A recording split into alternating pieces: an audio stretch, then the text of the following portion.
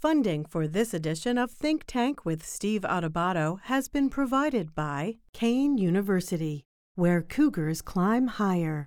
The Turrell Fund, supporting Reimagine Childcare. IBEW Local 102, lighting the path, leading the way. Horizon Blue Cross Blue Shield of New Jersey, here when you need us most, now and always. RWJ Barnabas Health.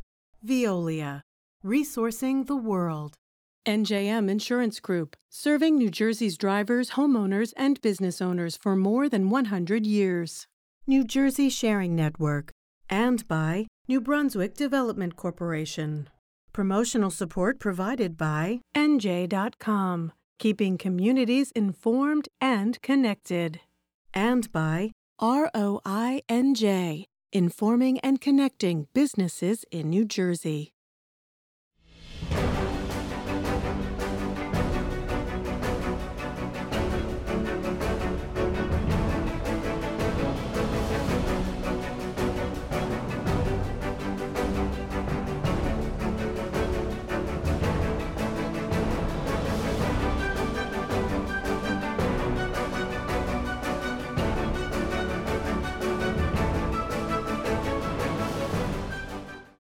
Hi, I'm Steve Adubato. Welcome to a special edition of Think Tank right here on News 12 Plus. It's our honor to introduce Dr. Joseph Youngblood, Senior Vice President of External Affairs, Kean University. Good to see you, Doctor. Thank you, Steve. A pleasure to be here. How are you?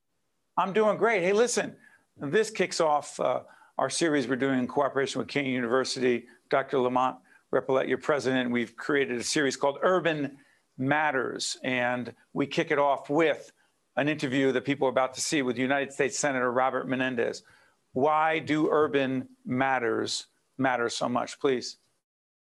Thank you, Steve. We're really excited about this, and Kean University and our president are very excited to be the lead underwriter of this new Urban Matters miniseries because we think it's going to address the critical issues that are impacting urban New Jersey. So those matters become extraordinarily important as we look to really finding ways to revitalize these vibrant urban communities and to really kind of spawn and create the urban renaissance in New Jersey. That's right. And Kean University also has the John S. Watson Institute for Urban Policy and Research. And Kean has been designated, the university has been designated with what as it relates to, quote, urban research? That's really exciting, Steve. We're the first and only urban research university here in New Jersey, and that designation is extraordinarily important to us because it allows Kean to be a much more vigorous partner in the search for the solutions to the issues that we know are impacting our state's urban centers. So everything from looking at social policy, civic, economic development, looking at social justice-related issues. Environmental justice. And environmental justice, absolutely, as one of the critical areas that the John S. Watson Institute has been dealing with for over 30 years. So we think this is a huge opportunity to elevate the focus on these issues, to elevate and highlight best practices that are happening in these urban centers, but to also be a part of the solution.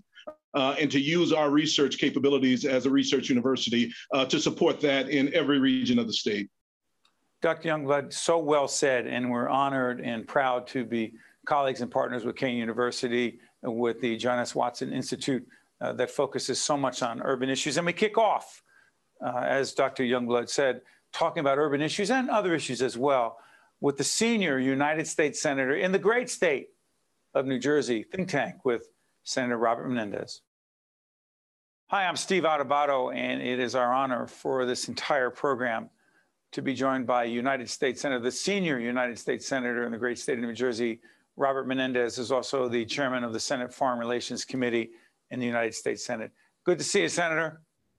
Good to be with you, Steve. I'm glad that we're gotten together once again. Absolutely. Listen, we are taping as we begin going to May 2022. This will be seen a little bit after. So it's risky to even have this conversation. But if people want to watch the news, it's NJ Spotlight News, it's Metro Focus. They'll tell you what's going on every day, particularly in the world of on the public broadcasting side. Bigger picture, though, long term, we don't know about Ukraine, how things are going to play out. But you've been very clear in public about the role you believe the United States has, not just in supporting Ukraine, but also dealing with Ukrainian refugees. Please share, Senator. Well, Ukraine is far bigger than just the question of Ukraine. Although in the first instance, of course, its independence, its freedom is essential. And we have a large Ukrainian diaspora in New Jersey. But the reason I tell average New Jerseyans and Americans why Ukraine is important is because we cannot have another Munich moment. In 1938, Neville Chamberlain, the Prime Minister of Great Britain, said to Hitler, "We'll give you Czechoslovakia," and he thought that would be the end of it. Well, we know history is different. And so we've seen with Putin. In 2008, he invaded the country of Georgia. In 2014, he took Crimea. The West did not respond in any assertive way. It gave him a slap on the wrist, and that was it. And he said, well, I can continue to do this. And now we have Ukraine. So we cannot afford for this march to go on as he tries to recreate what was the Soviet Union. We have commitments under our NATO treaty to defend NATO allies that are right along Russia's border, Poland, Lithuania, and Estonia and other countries. So we must stop them there and help Ukraine preserve their freedom. At the same time, we must send a message to the rest of the world that as we're urging them to be good neighbors to Ukrainian refugees, that we also will accept Ukrainian refugees. And I admire the president answering my call to do that, not only on a temporary protective status, but also opening up our refugee program to be able to take a significant number of Ukrainians. I'm going to come back to the issue of immigration and Title 42 in just a couple of moments, but I want to ask you this about Putin. And again, our programming is not about what's happening today. We cannot predict the future. But that being said, putting things in perspective, Senator Menendez, in your lofty perch as the chair of the Senate Foreign Relations Committee, and also, frankly, dealing with these issues for years, what could and should, not just President Trump, but President Obama have done? What could and should they have done potentially have avoided where we are today? Or do you believe Putin is going to do what he wants to do, and it doesn't matter what a U.S. president does or doesn't do? Well, look, Putin is KGB. He's a thug, and he only understands strength. But in both cases of your question, when Obama was president, had we severely sanctioned and brought the international community together as President Biden has now, when Putin invaded Crimea, things, I think, would be different because there'd be a different calibration of the consequences to Russia. But we did not. And then when President Trump actually held up Zelensky, didn't provide him with the armament he was seeking, insisted that he give him a favor, as he said it famously, which was to try to find dirt on President Biden's son in return for getting the type of assistance and the White House meeting he needed to show Russia that the United States was behind Ukraine. He ultimately sent Russia the wrong message. So in both cases, there were bad signals, and I think we'd be in a different place today.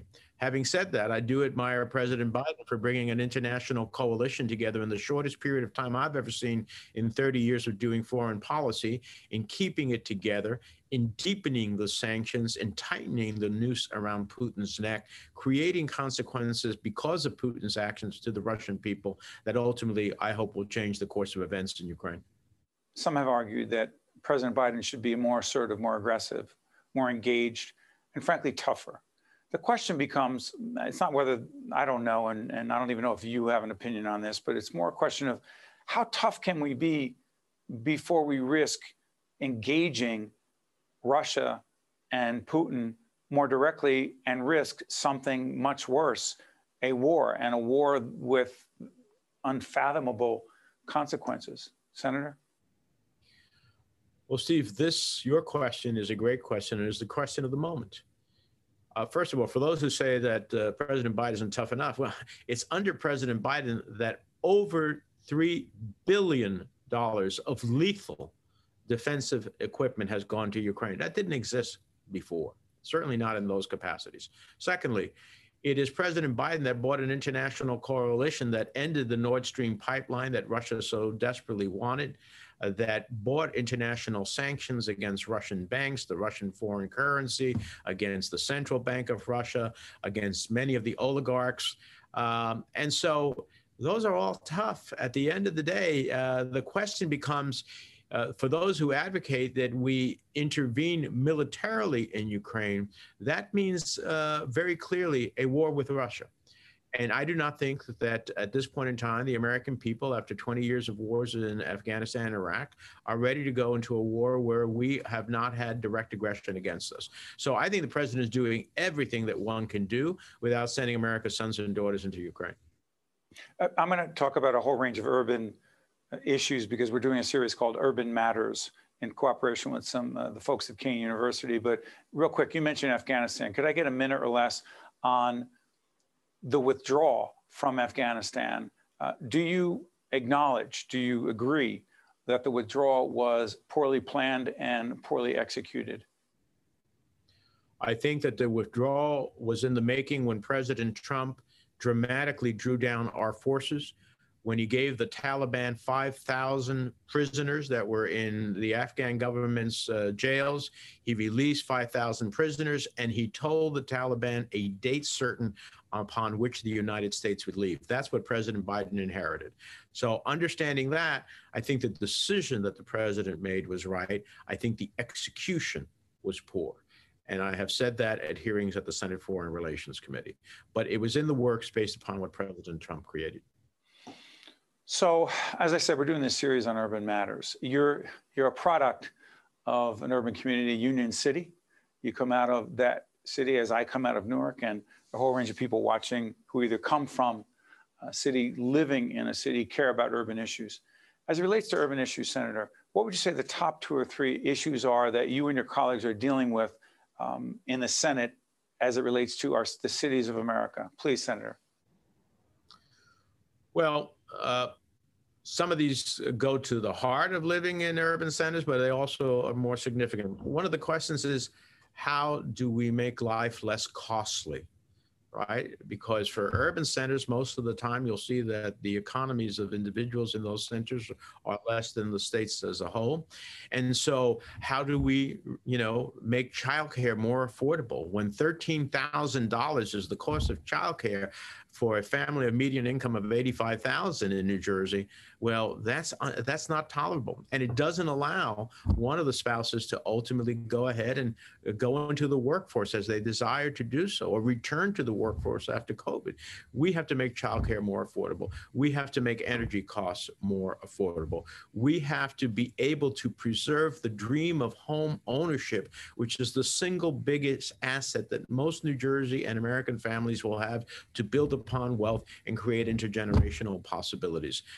And that's what I do as a member of the Senate Banking and Housing Committee. I'm focused on that. On the Finance Committee, I'm focused on child care costs and then also healthcare costs. We made great steps forward under the Affordable Care Act, but we have yet to really achieve all of the elements, both on coverage as well as in affordability. And those are 3 big tranches of things that I think are critical for moving forward and having a better quality of life in our urban centers, but beyond as well. You are watching and listening to United States Senator Robert Menendez, the chair of the Senate Foreign Relations Committee. He has other responsibilities in terms of the committees of the Senate as well. He's the senior senator in New Jersey, United States Senator. We will have his colleague, United States Senator Cory Booker, on in the future. But Senator, I want to go back to the topic of childcare. We're also engaged in a public awareness initiative around childcare issues. It's called Reimagine Childcare. We're not advocating for, but we are talking about the need for quality, affordable, accessible childcare. You have been directly involved in this issue as a United States Senator. Please talk about it. Well, one of the things we want to do is legislation around sponsoring that would make sure that childcare for working families, it's called, that no one would pay more than 7% of their income if they're at medium income, which in New Jersey is about $85,000. The reality is that makes childcare far more affordable. We have to look at some of the tax incentives to help middle class and working families with childcare costs. And we had an enormous number of childcare centers close during the pandemic. I visited one in Newark that is still open, but dramatically downsized from where it was. High quality childcare. Now we're talking about not just taking keeping your child minded, but educating your child at the same time. And so those are all elements that we're working on to have high quality childcare that is affordable, that gives parents the wherewithal to make life decisions about work and other things, and that prepares a child at the most important stages of their life for future growth. United States Senator Robert Menendez, if you're listening on the radio side, you hear what he's saying. We appreciate everyone joining us. You'll see information about the senator's, his senator's contact information, his Twitter account, et cetera, et cetera. Senator, stay right with us. We're going to take a quick break. When we come back, I want to talk about the future of our democracy. January 6th, bipartisanship or the lack thereof in the nation's capital. Steve Adubato, way more importantly, the senior senator in New Jersey, United States Senior Senator Robert Menendez. We'll be right back. To see more Think Tank with Steve Adubato programs and to listen to Think Tank with Steve Adubato, the podcast, visit us online at steveadubato.org. If you would like to express an opinion, email us at info@caucusnj.org. Find us on Facebook at facebook.com/Steve Adubato, PhD, and follow us on Twitter at Steve Adubato. Welcome back, everyone. We're joined by United States Senator Robert Menendez. Senator, I want to get into a series we're doing. I keep saying different series, but we try to track things in different areas. And this has been, I don't know, it's 10 years we've been doing Democracy at a Crossroads. Is it beyond at a crossroads, particularly when we look back on January 6th and beyond that to the point where it's just hanging on by a thread? I don't want to be overly dramatic. It's not my job to do commentary here. How's our democracy doing, particularly after January 6th? Well, Steve, on January 6th, we faced an insurrection that brought us this close to facing what in our country we've never experienced and what we decry in other countries in the world. And it is only because of the actions of some individuals, Vice President Pence, who one must applaud for not succumbing to President Trump's overtures and upholding his role under the Constitution, and the judiciary, even those appointed by President Trump, who acted in accordance with the law and upheld the process so that the counting could continue, so that the votes of Americans could ultimately count as they cast them. But I must be honest with you, after 45 years of serving in public life, I've always thought that the strength of our institution and our democracy was unshakable. And on that day, not just because of the insurrection, but what ripple effect in terms of what it meant with the electoral count, I saw fractures in it. And so, one of the things I've been doing is working to think about and offering legislation. How do we institutionally make sure that regardless of who's in office and what election takes place, that our democracy is preserved and not subject to the whims of one individual who wants to undermine it. And in terms of the workings of, particularly of the Senate, I counted as 60 when I was in grade school. I understand that's the vote you need to get things done in the Senate. And I'm proud to have passed so many pieces of legislation into law, working with Republican colleagues. It's not always the way I want it exactly. It's not always the way they want it, but it's good enough to move forward. And many of those successes are significant, like Autism Cares for New Jersey, which is the highest rate of autism, legislation in terms of foreign policy, legislation to incentivize the biotech industry in our state, all that have become law are important, but they don't get the ink that conflict offers. But Senator, I want to go back to something. I don't know what the latest numbers are, but let's just say a disproportionate 60, 70, maybe 80% of those who are polled who happen to call themselves, quote, Republicans, believe that the 2020 election was stolen, that Joe Biden is not the legally elected president of the United States. And so when we talk about democracy at a crossroads, people say, well, the things like that have happened before. There was the election of 2000. There are a lot of elections, but has there ever been a time from your experience, and when you talk about being involved 45 years ago, I believe you ran for the school board at a very young age and got very involved in politics and in Union City and understand what rough and tumble really means in New Jersey in politics. We'll go there another day. But Senator, have you ever had a time where the vast, vast majority of those in the party that is not elected believe that the person elected is not the president, is not the legally elected president? A, have you ever seen that? And B, what the heck does that mean moving forward? No, Steve.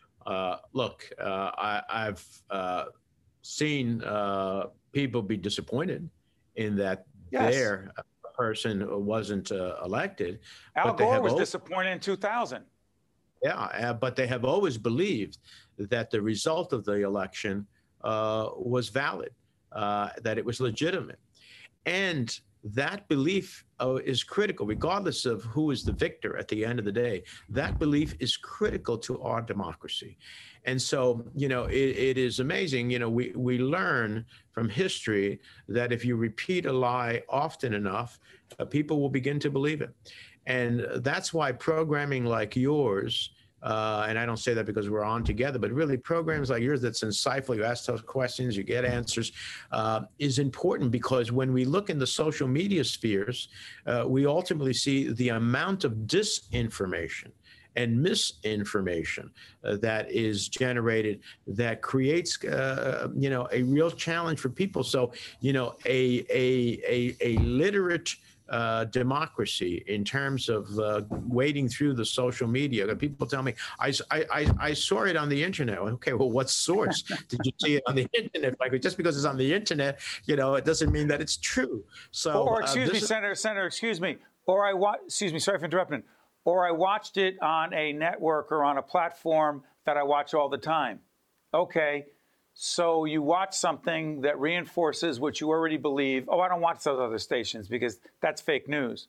And that goes for all kinds of people. My question is this, trust me, I'm off my soapbox. If you just watch, listen, and engage with media and information that tells you what you believe is right.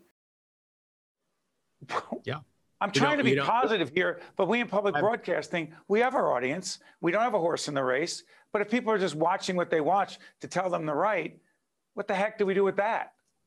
Yeah, this is when we watch only that which we want to believe in, not even maybe that we want to believe in, and do not critically judge what is the truth, then we ultimately create a cast upon which it's impossible to move from. Listen, I long for the days of Walter Cronkite where he'd look into the screen and says, "Here now the news," and then you'd make the judgment about what the news was, what it meant and whatnot, versus being told what it's supposed to mean.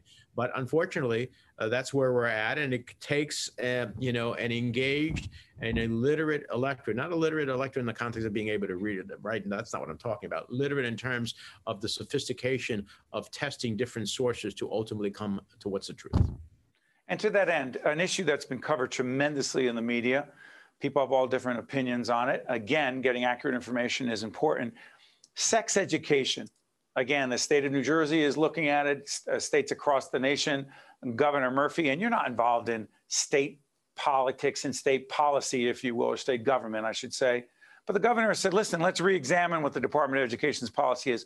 What do you believe? I know this is a huge issue, Senator, but do you believe that we need to re-examine what, quote, sex education should be and needs to be, particularly in younger grades in public schools? Well, look, I think that we have had public schools be the vehicle for education of all sort, family living. Some people call sex education the family living component of that, making sure that we don't have unwanted pregnancies at the end of the day. That's part of sex education. Making sure that we don't have transmittable diseases. That's part of sex education. So in my view, of course, I've always believed that parents have the first and foremost responsibility and should be the ultimate educators in their home. But we cannot believe that in our society, all parents either do that, have the wherewithal to do it, feel comfortable in doing it. And so if we want to make sure we don't have unwanted pregnancies, if we don't want to have transmissible diseases, if we want to have an understanding of what, the elements of ultimately family life is, then I see nothing wrong with the public schools engaging in that. It has for so long. My kids went through it, and I don't think they turned out so bad.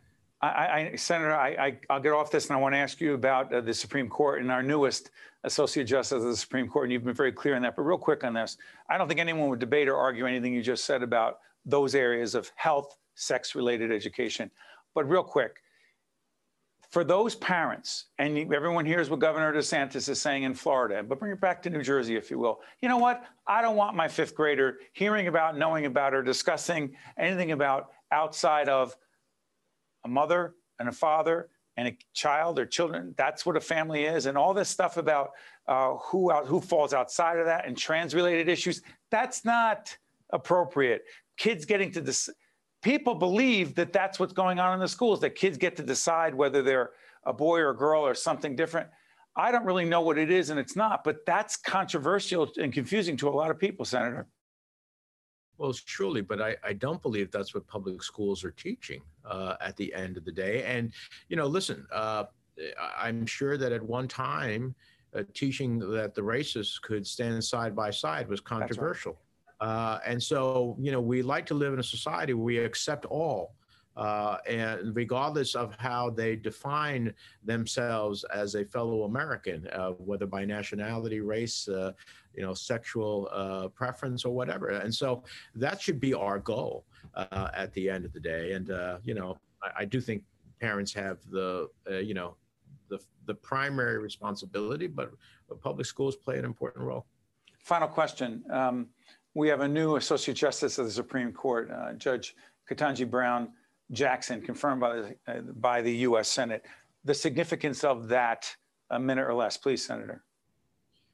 First of all, a woman of enormous intellect, probably the most qualified present member of the Supreme Court, other than Sonia Sotomayor, who also served at all the different levels. This judge, unlike the rest of her colleagues, served as a public defender, served at the circuit court of the federal district, served at the district court, which is the local court, then the circuit court, which are like our appellate in the federal district, and then now in the Supreme Court. She's eminently qualified and also historic, because we have never had an African-American woman on the court. And now a majority of the court is a female majority. That speaks volumes of where we've come in our country and on the Supreme Court. Senator, I have 30 seconds left. 45 years in public life. How many years in the United States Senate? Wow. It's been, you have to do the math. But you were in the House before that. Yeah, it's been about 16 years. And also before that, a state senator in the great state of New Jersey. You still love what you do? Go ahead, I do. And before that, 14 years in the House. That's right. I will say this. I do love what I do. What my pay is to change the course of events for the better, both at home and abroad. And the day that I don't think I can change the course of events and better at home and abroad, and I walk out late at night from my office, I see the Capitol lit up, I understand what it means to people in our country and across the globe. The day I don't get the chill that I still get is the day it's time to go. Yeah, well said. United States Senator Robert Menendez, the chair of the Senate Foreign Relations Committee, our senior United States Senator. I want to thank you so much. We wish you and your family all the best. Thank you, Senator. Same to you, Steve. Thank you. I'm Steve Adubato. That is United States Senator Robert Menendez. Thanks for watching. See you next time. To see more Think Tank with Steve Adubato programs and to listen to Think Tank with Steve Adubato, the podcast, visit us online at steveadubato.org. If you would like to express an opinion, email us at info@caucusnj.org. Find us on Facebook at facebook.com/Steve Adubato, PhD, and follow us on Twitter at Steve Adubato. Think Tank with Steve Adubato has been a production of the Caucus Educational Corporation.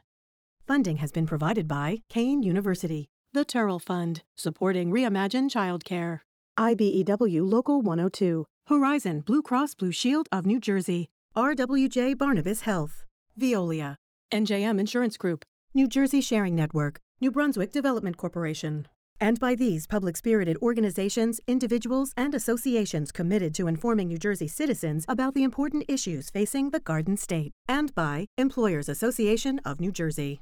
Promotional support provided by NJ.com and by ROINJ,